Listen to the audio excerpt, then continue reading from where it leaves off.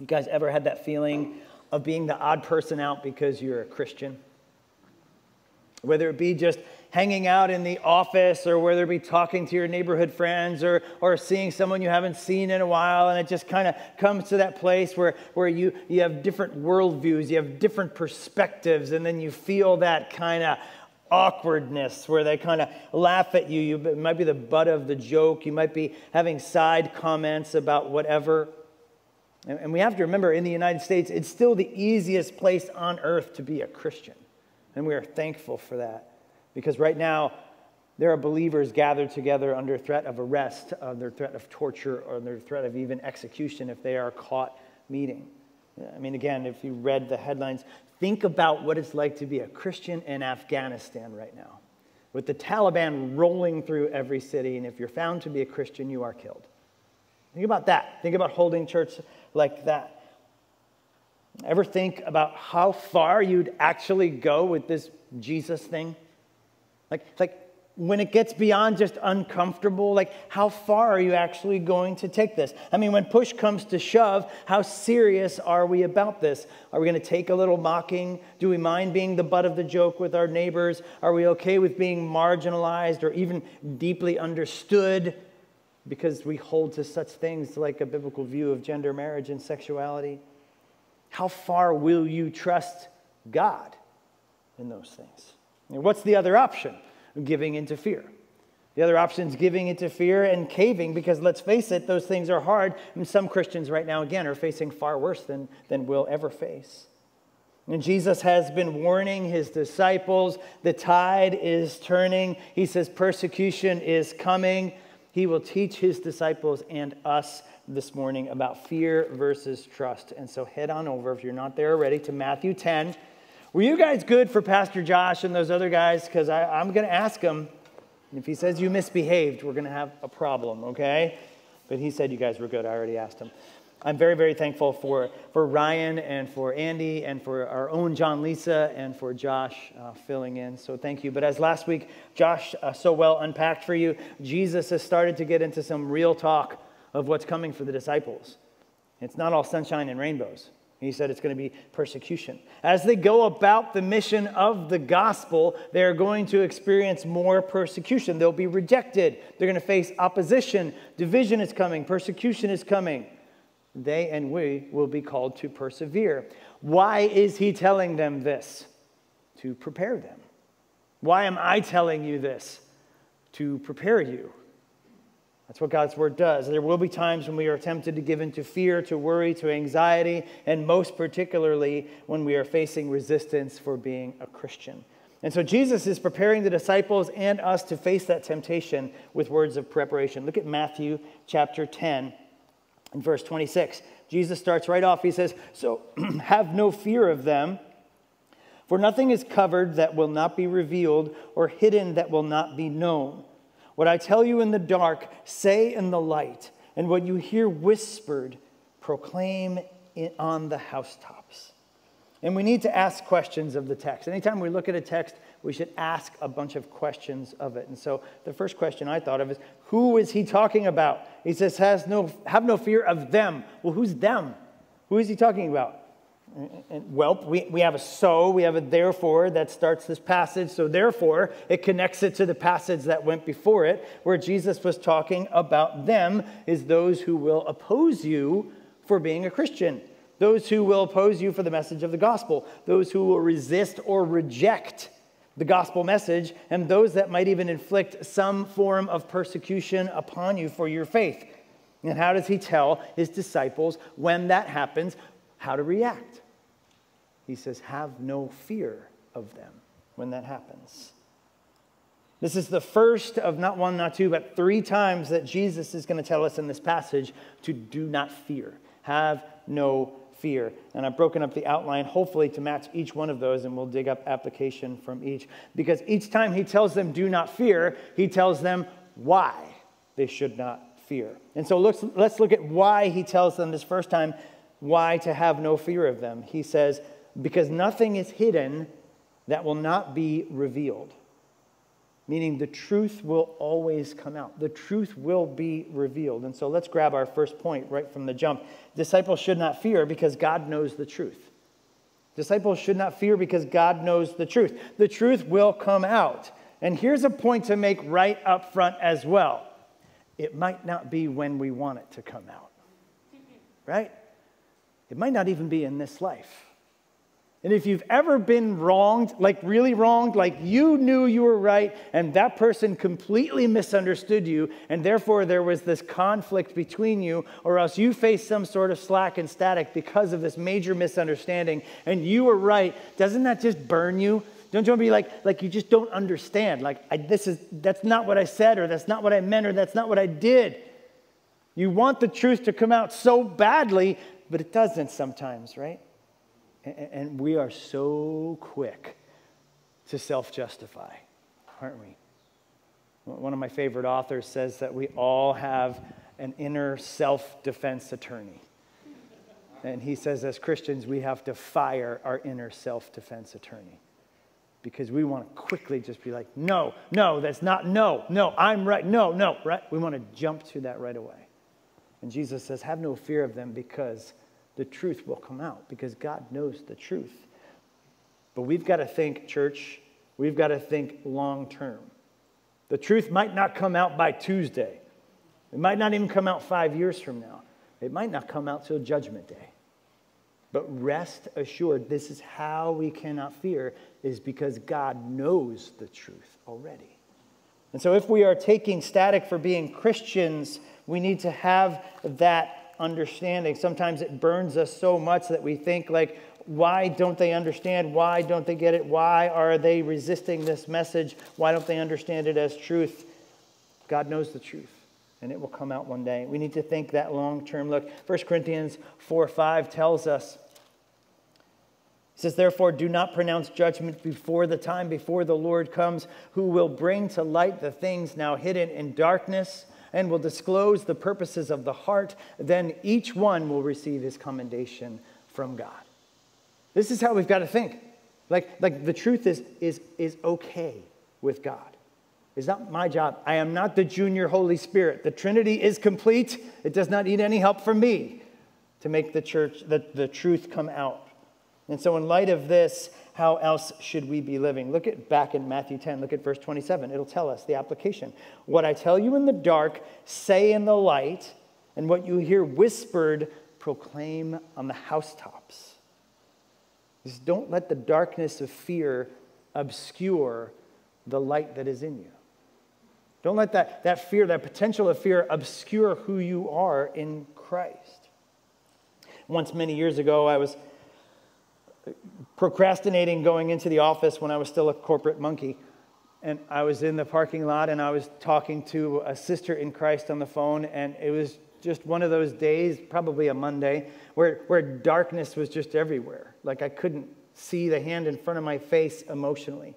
I was consumed with fear and worry and anxiety. I just did not want to go to work. And this sister in Christ just happened to call me. You know, one of those happen to call you kind of things. And she quoted this verse, and I'll never forget it. And she said, don't doubt in the dark what God told you in the light.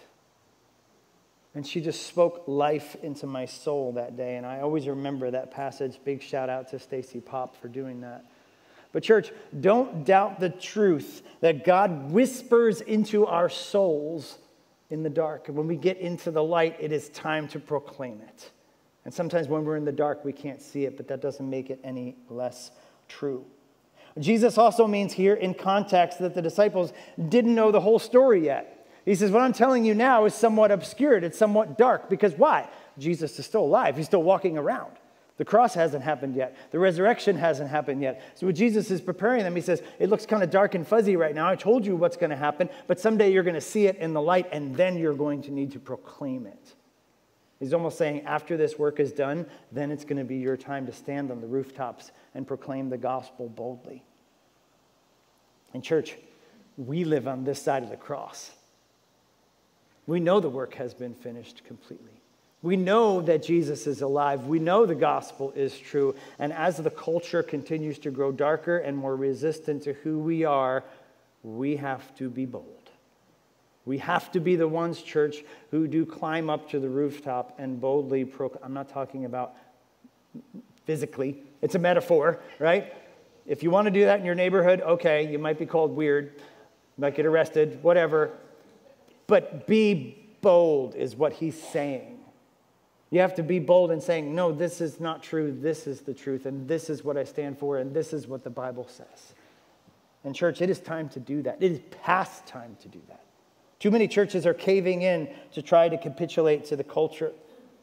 We need to shout it from the rooftops. And that will always be in contradiction to the world and to the world's anti-God agenda. Always. Because the world is in rebellion against God. Now there are rebel subjects that are running throughout God's kingdom, and God in his grace is withholding his judgment while the work of the church, what we do in proclaiming the gospel, goes out and hopefully will bring to light the truth of the message of the gospel as we make and mature disciples of Jesus Christ. Mark has a parallel passage in Mark chapter 4 where he picks up this concept. I'm going to read it in CSB. And he said to them, is a lamp brought in to be put under a basket or under a bed and not under a stand? For nothing is hidden except to be made manifest, nor is anything secret except to come to light. And he says, if anyone has ears, let him hear. This speaks to us in general, right? That first part of that verse is so familiar. Christians, where is our hope in Christ? Is it being hidden out of fear? Are we hiding the light of Christ out of fear for what people may think of us, may do to us, whatever? And the opposite application is true. Sometimes our anxiety runs so high because we're hiding our sins under a basket. This truth applies here too. You think you're getting away with sin. You're not getting away with sin. Whatever was hidden is going to be revealed. It's so often that we have increased level of anxiety because what? We're harboring sin in our hearts. It's going to come out. Confess and repent. That's the source of life right there. In other words, the opposite application again is true. Sometimes it runs so high, our anxiety, because we don't want our sins to be public. Solution, be legit. Make your confession match your actual life. We feel that tension. It's supposed to be there. It's the Holy Spirit. Are you under attack then for what you stand for as a Christian? We all will be at one time or another to whatever degree the Lord allows. But do not be in fear. God knows the truth. It's our job to proclaim it from the rooftops, especially in the face of fear. It's hard to be misunderstood. The disciples were misunderstood. We will be misunderstood. But some believers face even worse persecution. And that's where Jesus goes next. Look at verse 28 in Matthew 10. He says, and do not fear those who kill the body, but cannot kill the soul. Rather, fear him who can destroy both soul and body in hell. Here's the second command. Jesus says, do not fear. And Jesus tells them, even if you are persecuted up until death. And we can be shocked at this, but the reality is this is what happened to Jesus, isn't it? Jesus was persecuted unto death. This is what happened to most of the disciples he's speaking to right now, martyred for their faith. This is what happened to many men and women who dared to attempt to translate the Bible into English so that the corruption of the Catholic Church could be revealed. This is what Christians in North Korea, North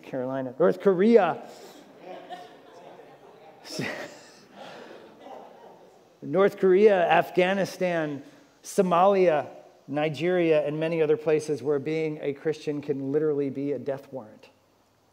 And think about being in one of those places right now and reading this verse. Again, think about being in Afghanistan and reading verse 28, where you can hear the footsteps of the Taliban. Do not fear those who can kill the body, but cannot kill the soul. This verse is life-giving to people in those situations, and it should be life-giving to us as well. Do not be afraid of those who can kill the body but cannot kill the soul. The soul, by definition, cannot be killed. One lexicon defines it as that which is integral to being a person, beyond mere physical function. You can kill the body, you can stop the heart from beating, but you can't kill a soul. Jesus, in his unmatched wisdom, then flips this around and tells the disciples then who they should fear instead. He says it this way: disciples should fear God, not man. Disciples should fear God, not man. What Jesus is saying here is, yes, they might kill you, and then what? This life is temporary and eternity awaits. And Jesus has the power to destroy what men cannot, the soul in hell for eternity. Some might use this as an argument for what's called annihilationism, right? Meaning that without faith in Christ, there's not really a hell, there's just a cease to exist. You just go dark after death. And unfortunately, the only problem with that false doctrine is the Bible. Because hell is characterized as a place of eternal punishment. Other passages tell this horrible truth. We were to jump quickly over to a really scary passage in 2 Thessalonians. Starting in verse 5 of chapter 1, it says, "This is evidence of the righteous judgment of God, that you may be considered worthy of the kingdom of God, for which you are also suffering, since indeed God considers it just to repay with affliction those who afflict you, and to grant relief to you who are afflicted as well as to us." Watch this. "When the Lord Jesus is revealed from heaven with his mighty angels, in flaming fire, inflicting vengeance on those who do not know God, and to those who do not obey the gospel of our Lord Jesus Christ. They will suffer the punishment of eternal destruction away from the presence of the Lord and the glory of his might." This is tough stuff. But I wouldn't be doing my job if I didn't preach about what hell truly is. And Jesus says, you want to fear somebody? Fear somebody who could send you to hell for eternity. They can kill the body, but they can't kill the soul. You fear me, you don't fear them. You fear God, you don't fear men. This is what gave the Apostle Paul the strength to say in Philippians 1, "For me to live is Christ, to die is gain." Paul says, great, what are you going to do? Kill me? Gain. I go to heaven. And a couple years later, his head was separated from his body. This is what gave William Tyndale the strength to pray for his persecutors as he was burned at the stake for translating the Bible into English. This is what gives our Lord Jesus the depth of conviction on the cross to say, tetelestai, it is finished. To pray for his persecutors, that they do not know what they do, and ask for their forgiveness, to give up his life on the cross. How did they and countless others do this? They feared God more than man. That's how they did it. That's how the martyrs did it. That's how Jesus did it. Let's face it, probably none of us in this room will face death for being a Christian. In all great likelihood, probably none of us will. But we can't say the same for those in other countries. The blessings and the curses of being in the United States. I think about that often, right? We have such comfort here. We have such wealth here. We have such distractions with entertainment and everything else, but yet it lulls us to sleep from the realities of what the eternal significance is and what our brothers and sisters are facing around the world. And that's what Jesus is saying. Guys, get ready for this. In church, what we face a society at large that has turned against God in profound and bold ways. And they'll continue to. And it's going to be increasingly difficult to be a Christian, to stand against the tidal wave of this cultural insanity. We have to remember that we need to fear God above whatever persecution is coming our way. And we need to pray for our brothers and sisters who are not in our situation. Go to the Voice of the Martyrs website, do some reading, educate yourself in what it's like around the world to be a Christian. And so even if we will not face death for our faith, we all still struggle, though, with fear of man, don't we? And ours, again, is prominently this Americanized, then emotional fear of man. What will they think of me? Will they not approve me? I need to keep up my appearances, my image, my status, whatever. I need this person to like me. Our fear of man is often derived by caring far too much what people think, or what we think other people think about us, which is usually not right.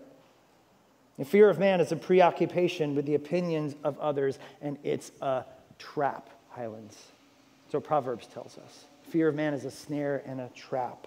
Don't fear man, fear God. And when I drop a phrase like fear God, we've got to unpack that a little bit, because I don't want God to, we have to look at God's balance of his attributes in this. God is not waiting to send us to hell if we don't love him with his finger on the red button. That's not our kind of God that we're talking about. He is our loving, heavenly, sovereign Father who cares for us deeply. Look at verse 29. He says, "Are not 2 sparrows sold for a penny?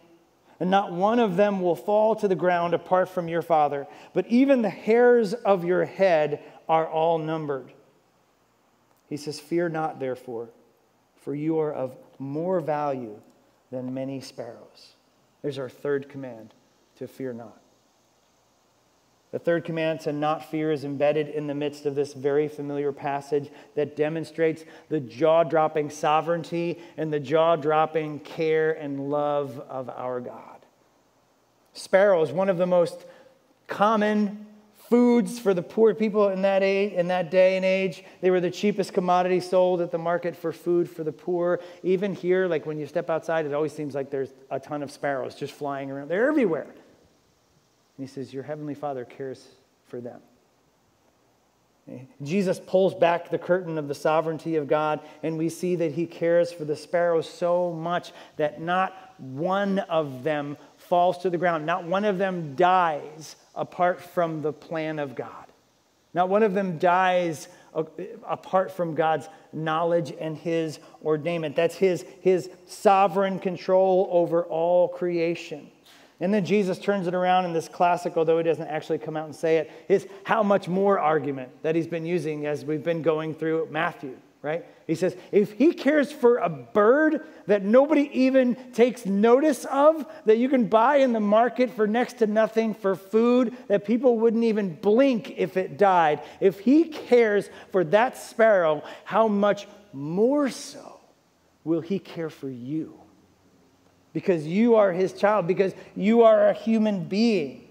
It's a little glimpse into the theology of animals as well, right? Animals are God's common grace for us, for food, for beauty and wonder, and as pets, but they're not human beings.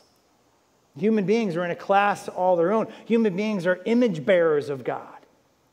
He says, if I care for my creation, the sparrows like that, how much more will I care for you? He said, God cares for us in ways that are hard for us to understand. Even the hairs of your head, he says, are numbered. I have 6. At least I did this morning. That's the depth. Ball jokes are just too easy. That's the depth of how much your heavenly Father cares for you. He knows how many hairs are on your head. He knows everything that's in your heart. He knows the things that are stirring up your anxiety. He knows the things that are bringing you joy. He knows the comforts that you run to. He knows when you were born, and he knows the day you're going to die. And all of it is under the control of a loving, sovereign God. That's the depth of how much your heavenly Father loves you, church. I love to say that on a Sunday morning, because I always feel like there's a bunch of people in here that just need to be reminded of that. God loves you. And loves you like this. Take joy in that. He loves you. He cares for you. But not only that, he's watching over you because you are worth more than many sparrows. And therefore, that is why you should not be afraid. And so here's the third point. Disciples should not fear because our sovereign Father watches over us. Disciples should not fear because our sovereign Father watches over us. One commentator puts it this way: the implication is apparently that nothing happens to the children of a loving Father which falls outside of his providential care. It neither takes him by surprise nor frustrates his purpose. And so many times we can think when something happens, when life punches us in the soul or whatever happens, we're like, God, what the heck? Where are you? And he's up there going, I got this. This is all part of the plan here. I'm not off on a soda break. I understand you don't think I'm in this? I'm in this. I'm in this with you.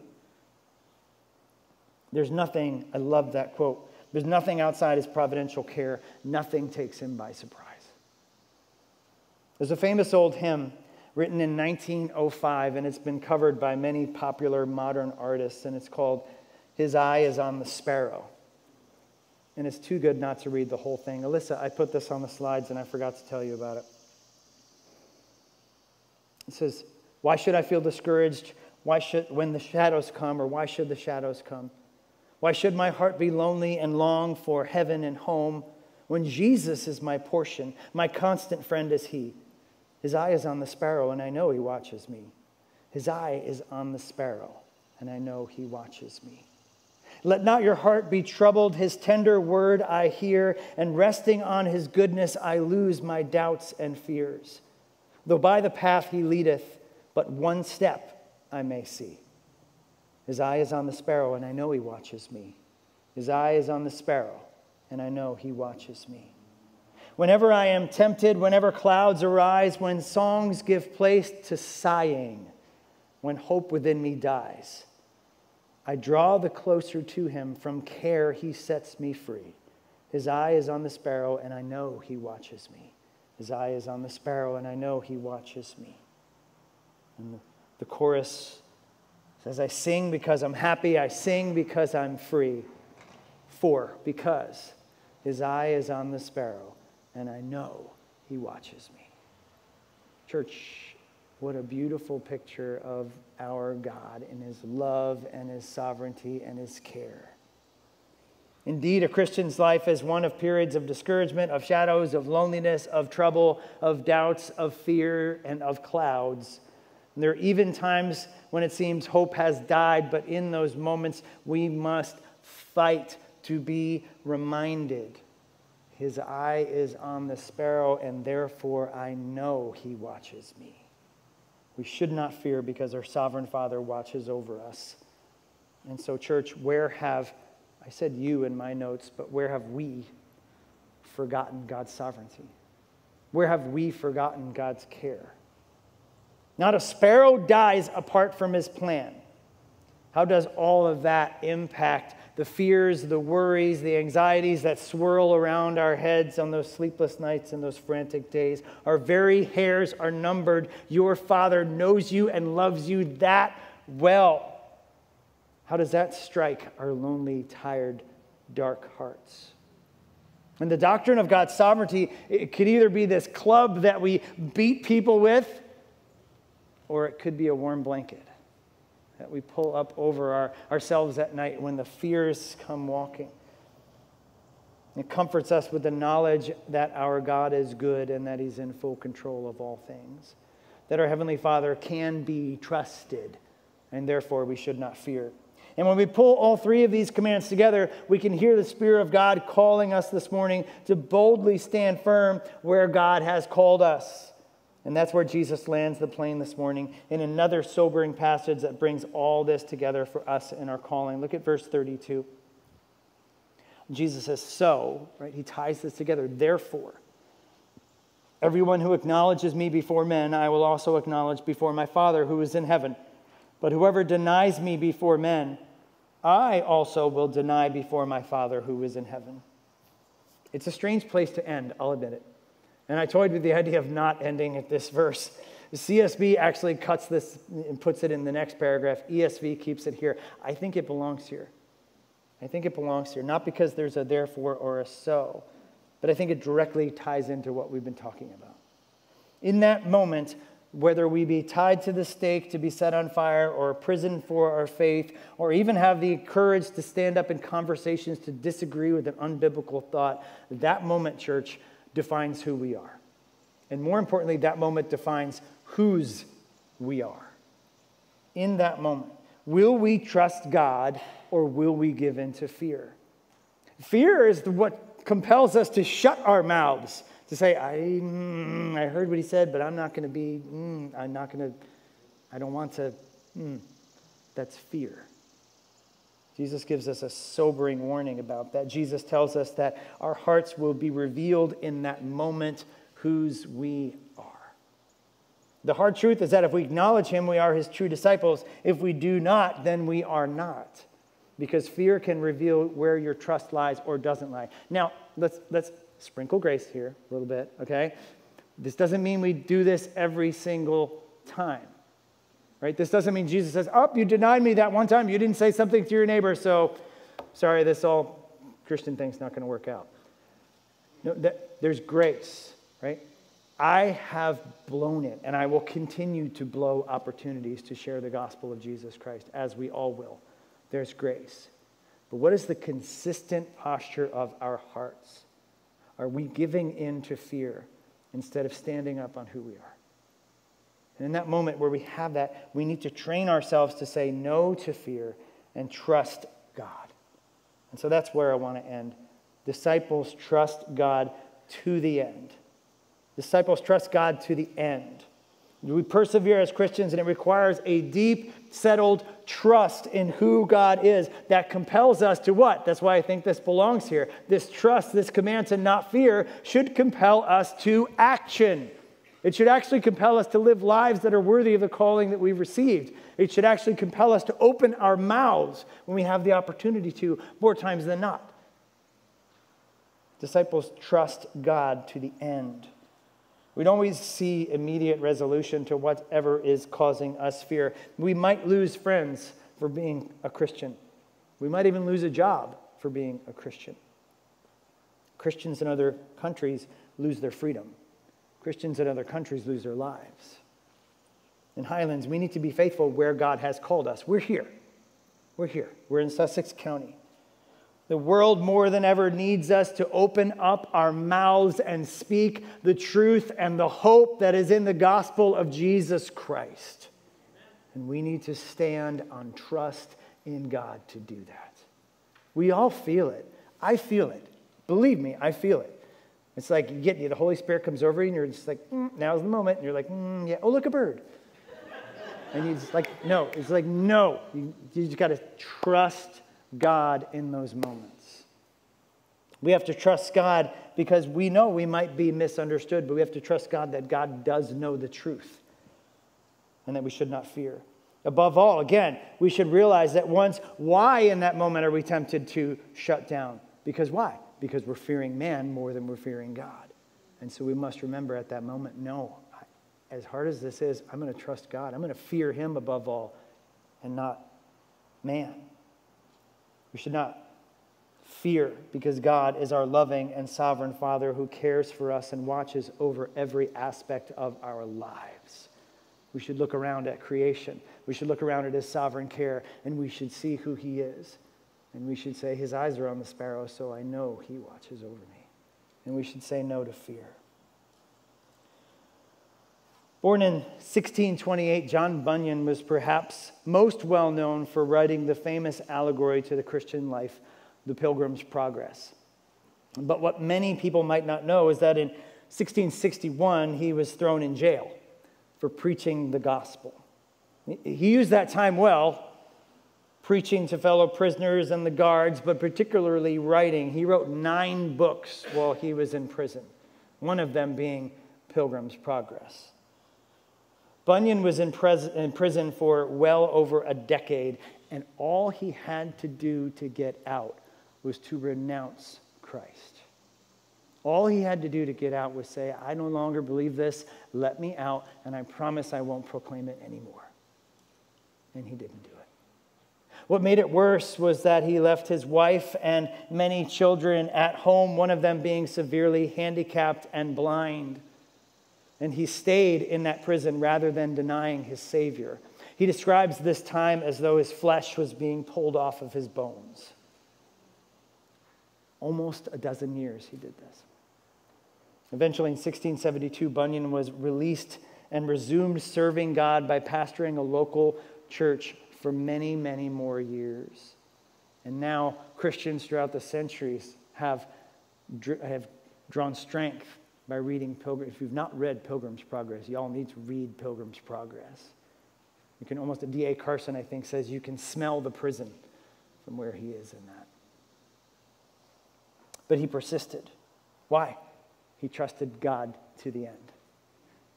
He trusted God to the end, and he did not fear prison.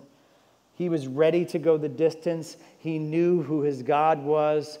And church, let's strive to know our God, to trust our God, and to not fear. Father, we thank you for your goodness, your grace, your love. We thank you for this passage, Lord. This is a hard passage, an encouraging passage, but it's mixed with the realization of what awaits those who reject you in eternal punishment in hell. And we would pray, Lord, if there's anyone in this room who has not submitted to you, Lord, they would do so. They would not delay. They would submit to you by faith, that they would understand that hell is real and God is just. Lord, we pray for all of us as we are all prone to fear, as we're all prone to worry and anxiety from different situations in life. Lord, as we think about whether that's just from being misunderstood and the truth not being to come out as Christians, and that we're actually right and the world is marching down the wrong path. And we pray even that we would not fear man, that we would fear God. And we would pray, Lord, that in those dark times we would strive and fight to remember who you are, that because you care sovereignly for your creation, you care for even the sparrow, how much more so will you care for us?